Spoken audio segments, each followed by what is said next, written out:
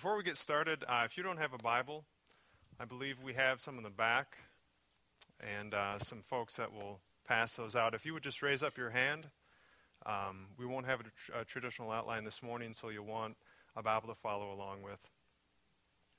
So, if this is your first time at the Bridge, I'm not Jerry Kellen.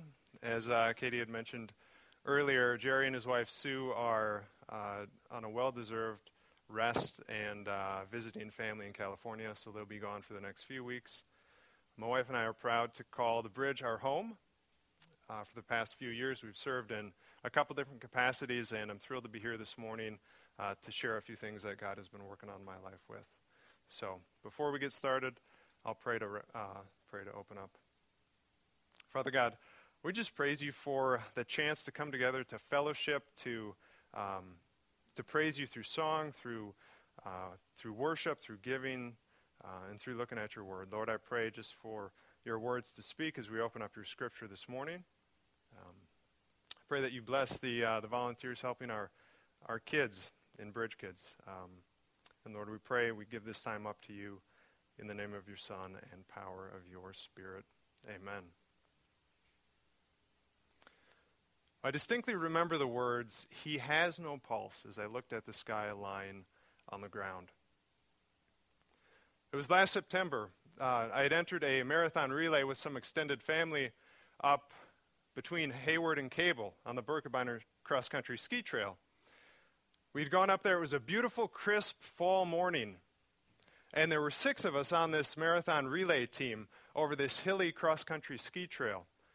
And other people were running marathons. Some were running half marathons. We all started at the same time. And throughout the course of this trail, there were logging roads and other fire lanes that kind of bisected the trail as we went. And those were our transition points for the relay. And so our first runner started off with everybody else, and then the rest of us on our team got in a car and we drove and caravanned with these other teams along these narrow dirt fire lanes and logging roads to the next transition point where we would wait for the runner to arrive. The transition would happen and the next runner on the team would take off.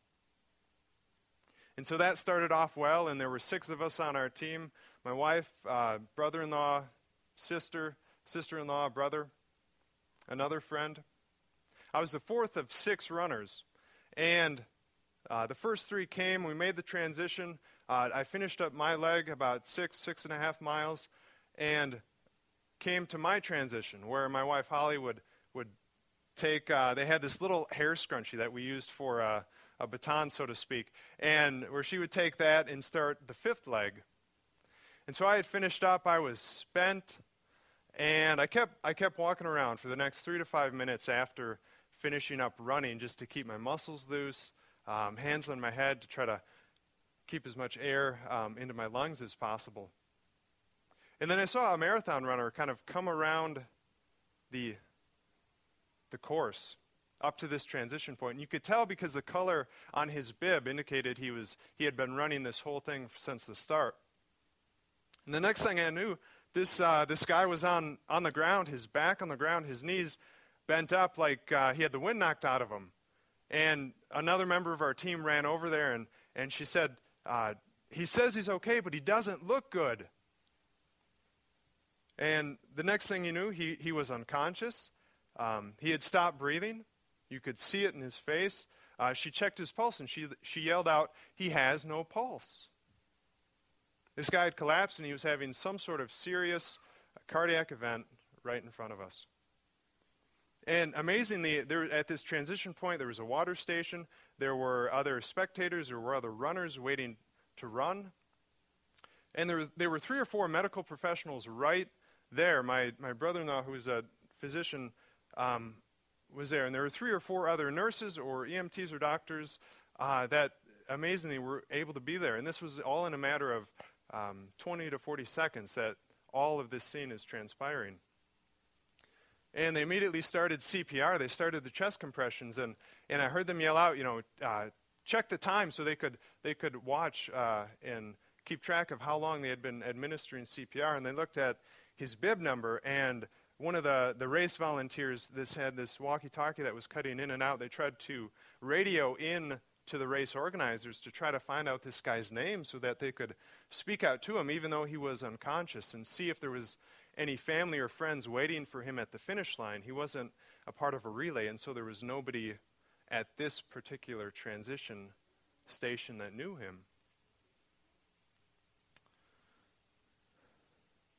And it was this helpless feeling. The only thing a few of the other of us could do was start to reroute the traffic of incoming runners around this scene that was unfolding to give them space. And a few minutes go by, and the people administering CPR would alternate as they got tired every minute or so. And somebody else would step in, and they would keep doing the chest compressions. And I remember I'm calling out 5 minutes had gone by, and this seems like an eternity. It's the longest 5 minutes I've ever witnessed, and I'm not in the medical profession. I've never been a part of a crisis situation like this. This seems like it's going on forever. And 7 minutes went by, and they were still rotating out, doing chest compressions, and they had radioed into an ambulance along the course that was stationed halfway on the course, but we were about 3/4 of the way. And this ambulance was trying to find its way on these old logging roads that didn't have names to this transition point where we were. And everybody was extremely uncomfortable with this. This scene that was happening 50 feet over my back shoulder. And the ambulance arrived, and the first thing out of their mouth, the people that were administering CPR, is get the AED. That's an automatic external defibrillator, a little pack that they got out of the ambulance, and they stopped chest compressions for a second, and they put these two little electrodes on different sides of his chest, and they yelled, "Clear," and they shocked him. And then they kept doing chest compressions for a few more seconds, and then they yelled, "Clear" again, and they put the chest pads on kitty corner sides of his heart, and they shocked him again. And they put him on the stretcher, and they put the stretcher into the ambulance, and they spent a few seconds trying to figure out how to get back to the nearest hospital, and they were off. And this whole thing taking part in 10, 12 minutes. And I looked at this guy, and he didn't look that much older than I was. And I got to thinking, what's the condition of my heart as I was reflecting on this whole scene afterwards? And instinctively, without thinking about it, I take 2 fingers and I put them up to my neck and I feel my pulse. and I'm just reminded of the preciousness of life. Now, we found out later this man had been transported to Hayward. There was a helicopter waiting in Hayward. It took him to Duluth, and somehow this guy ended up living and walking out of the hospital later that week because of people who saw an immediate crisis need, and they acted, and they never gave up. Now, that was the first of two life-saving experiences that I've witnessed over the past 8 months.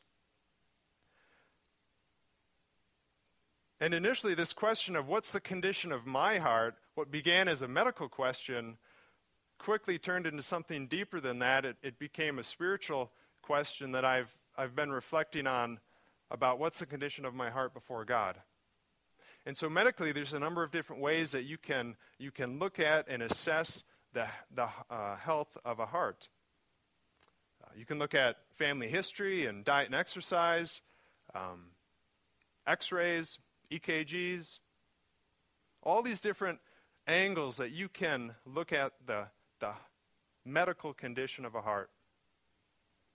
And spiritually, as you look in the Bible, there's a number of different ways, too, that we can get an idea of where our heart is with God. And so one of those ways, there's a variety, but one of those ways that kept repeating and repeating in my study over the past 8 months was the idea of generosity. And generosity can express itself in a number of different ways. Today we'll look at a passage in 2 Corinthians that that looks at generosity from three particular ways: from finances, from time and service, and from words of encouragement. And so we'll look at this passage in 2 Corinthians on generosity. And I'll share a few things that the Lord has been teaching me and convicting me with over the past few months. So if you have a Bridge Bible, the pages will be in our 805 in one of the versions. Then we have a newer version that's page 1163. And this is 2 Corinthians, about 3/4 of the way through your Bible.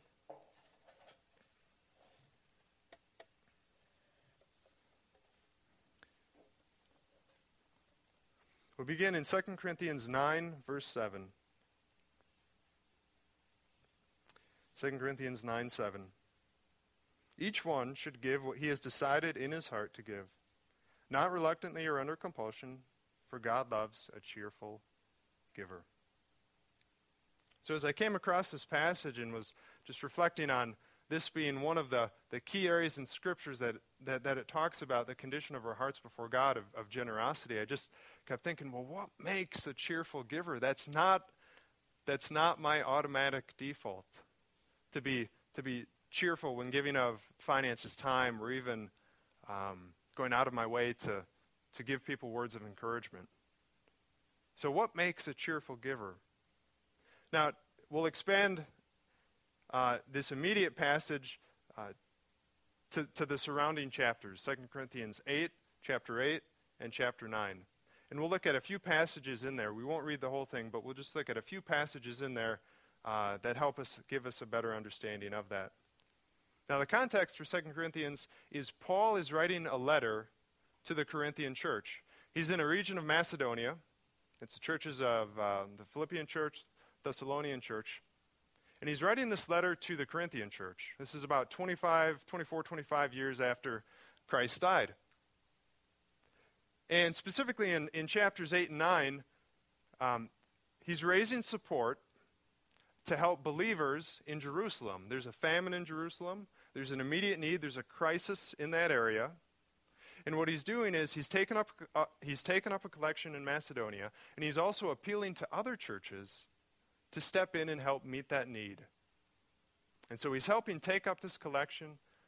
There's a few people that are giving of their time and their talents and service and will help him in taking these resources to Jerusalem to help minister in their need. And so he's appealing now to the Corinthian church. And so we'll pick up in chapter 8, verse 1. 2 Corinthians 8, 1 is the first segment we'll look at. And Paul writes, "And now, brothers, we want you to know about the grace that God has given the Macedonian churches. Out of the most severe trial, their overflowing joy and their extreme poverty welled up with rich generosity. For I testify that they gave as much as they were able and even beyond their ability, entirely on their own. They urged, pleaded with us for the privilege of sharing in this service to the saints. And they did not do as we expected, but they gave themselves first to the Lord and then to us in keeping with God's will. So we urged Titus, since he had earlier made a beginning, to bring also to completion this act of grace on your part. But just as you excel in everything, in faith, in speech, in knowledge, in complete earnestness, and in your love for us, see that you also excel in this grace of giving.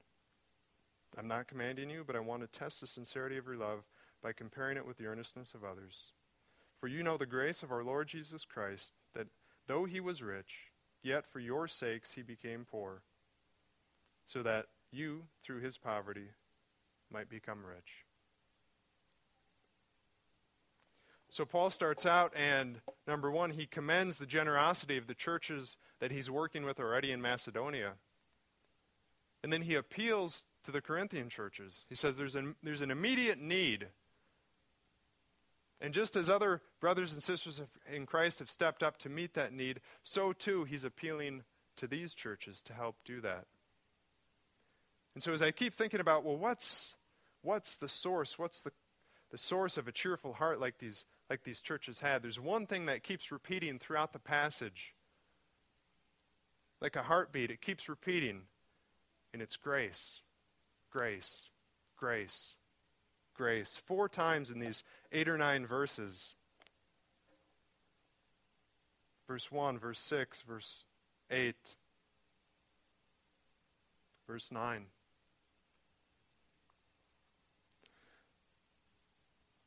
Paul says that the foundation of generous living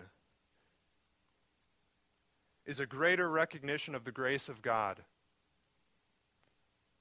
Grace is unmerited favor. Writer and author and speaker Chuck Swindoll, in his book Grace Awakening, he says, to show grace is to extend favor or kindness to one who doesn't deserve it and can never earn it. Receiving God's acceptance by grace stands in sharp contrast to earning it on the basis of works. And Paul also, in Ephesians 2, 8 through 10, he says, for by grace you have been saved. Through faith, it is not of yourselves. It is a gift of God, not by works, so that no one can boast. For we are God's workmanship, created in Christ Jesus to do good works, which God prepared in advance for us to do. So repeated throughout this first passage, Paul keeps coming back and he keeps reminding them of grace, of grace, of grace. And the example he highlights in particular is Jesus coming to earth, of the incarnation. This thing that we can commonly make a nice Christmas pared down version, but he's saying the incarnation is such a shocking event that God in his infinite power sent his Son to be a powerless infant. He exchanged his glory in this perfect relationship among God and the Holy Spirit, and he entered into our world. He condescended himself. He lowered himself to our level. And it's so easy to read that and skim over that and not grasp what a shocking event that is. You know, when those angels announced to those shepherds, glory to God in the highest, they might as well have been saying, clear, and then, boom, the incarnation comes, because it's a shocking event that a God in all his perfect majesty, in a perfect relationship, would send his Son on our behalf, even though we didn't deserve it. And there's nothing we could do to earn his favor. In his grace, Jesus comes. And so Paul highlights the incarnation, and he says, he keeps repeating this theme of grace, grace, grace. That's the foundation for generous living. And in this case of the church's generous financial giving. But it doesn't end with generous financial giving. The next passage we'll look at a little bit further on in chapter 8 is in verse 16. So 2 Corinthians 8, beginning in verse 16, Paul writes, I thank God who put into the heart of Titus the same concern I have for you. For Titus not only welcomed our appeal, but he's come to you with much enthusiasm and on his own initiative. And we are sending along with him the brother who is praised by all of the churches for his service of the gospel. What is more, he was chosen by the churches to accompany us as we carry this offering, which we administer in order to honor the Lord himself and to show our eagerness to help.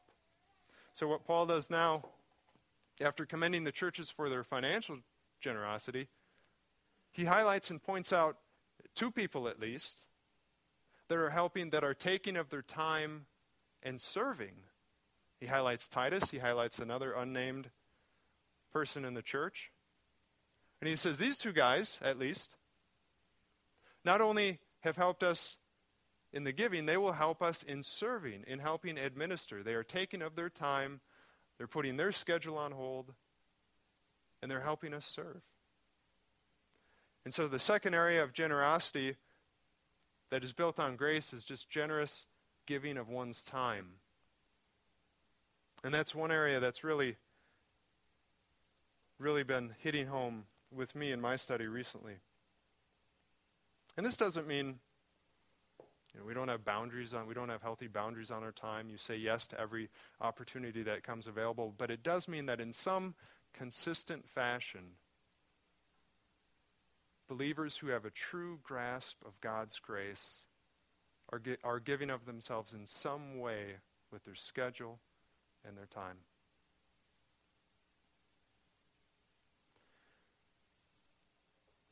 The final section as we wrap up chapter 9 as we wrap up this passage is at the end of chapter 9.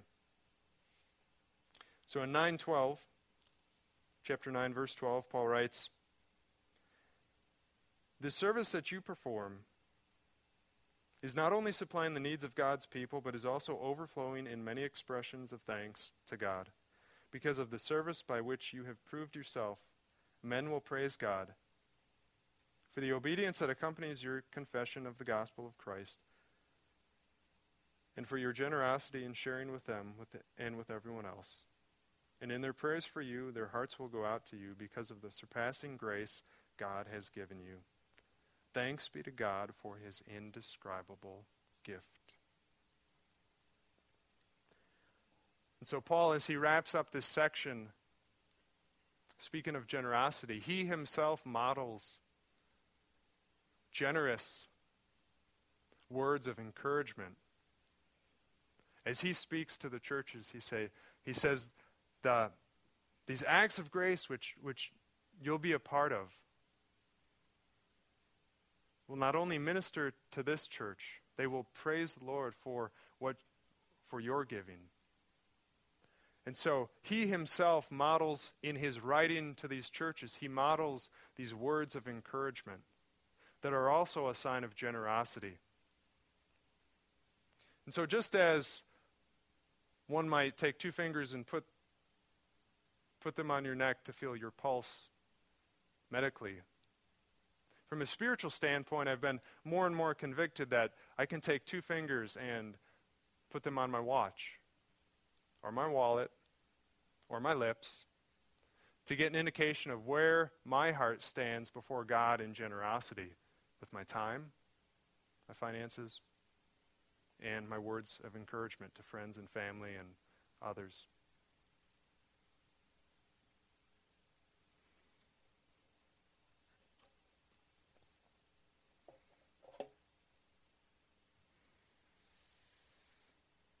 What I love about this narrative is Paul, in these two chapters, in 2 Corinthians 8 and 9, he's not just giving the numbers. This isn't by any means a purely financial pitch. In fact, we don't even know what the total amount given by these churches was. But he tells a narrative on top of the numbers. He tells the story of how Christ's example of coming to earth is the basis for all of our generosity, and that a greater recognition of his grace bowls us over with generosity. The more and more we can get a glimpse of what his grace is, the more and more the scales can fall off our eyes and our hearts, and we get a picture of his grace, the more and more we reflect that in our own lives. In all these different areas, but he's highlighting three in particular. And what I also love about this passage is it reminds me of the second event in the past 8 months that I've witnessed this life-saving experience. And that, interestingly enough, was also at a marathon relay. It was 2 weeks ago with the Eau Claire Marathon. Many of you were part of Team World Vision. I think there were over 50 or so people that were running and raising money for Team World Vision for clean water in Africa. Over 36 or so from this church alone. $34,000 were raised in total. That is an awesome life-saving experience.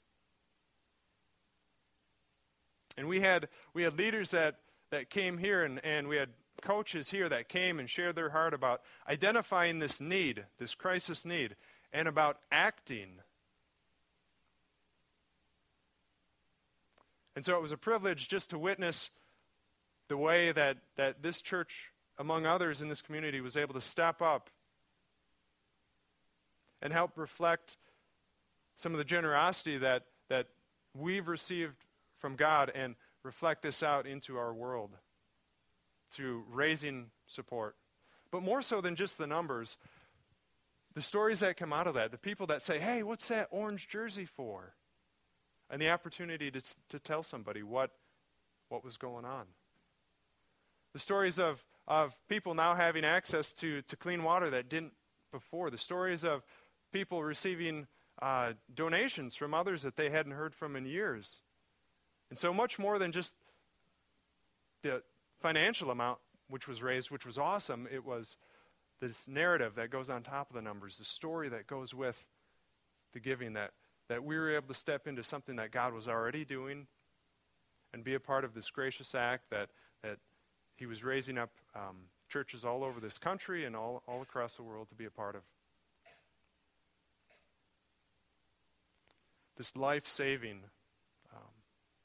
act of generosity, which is really just a reflection of his grace and his life-saving sending of his Son to Jesus to die on our behalf and to rise again.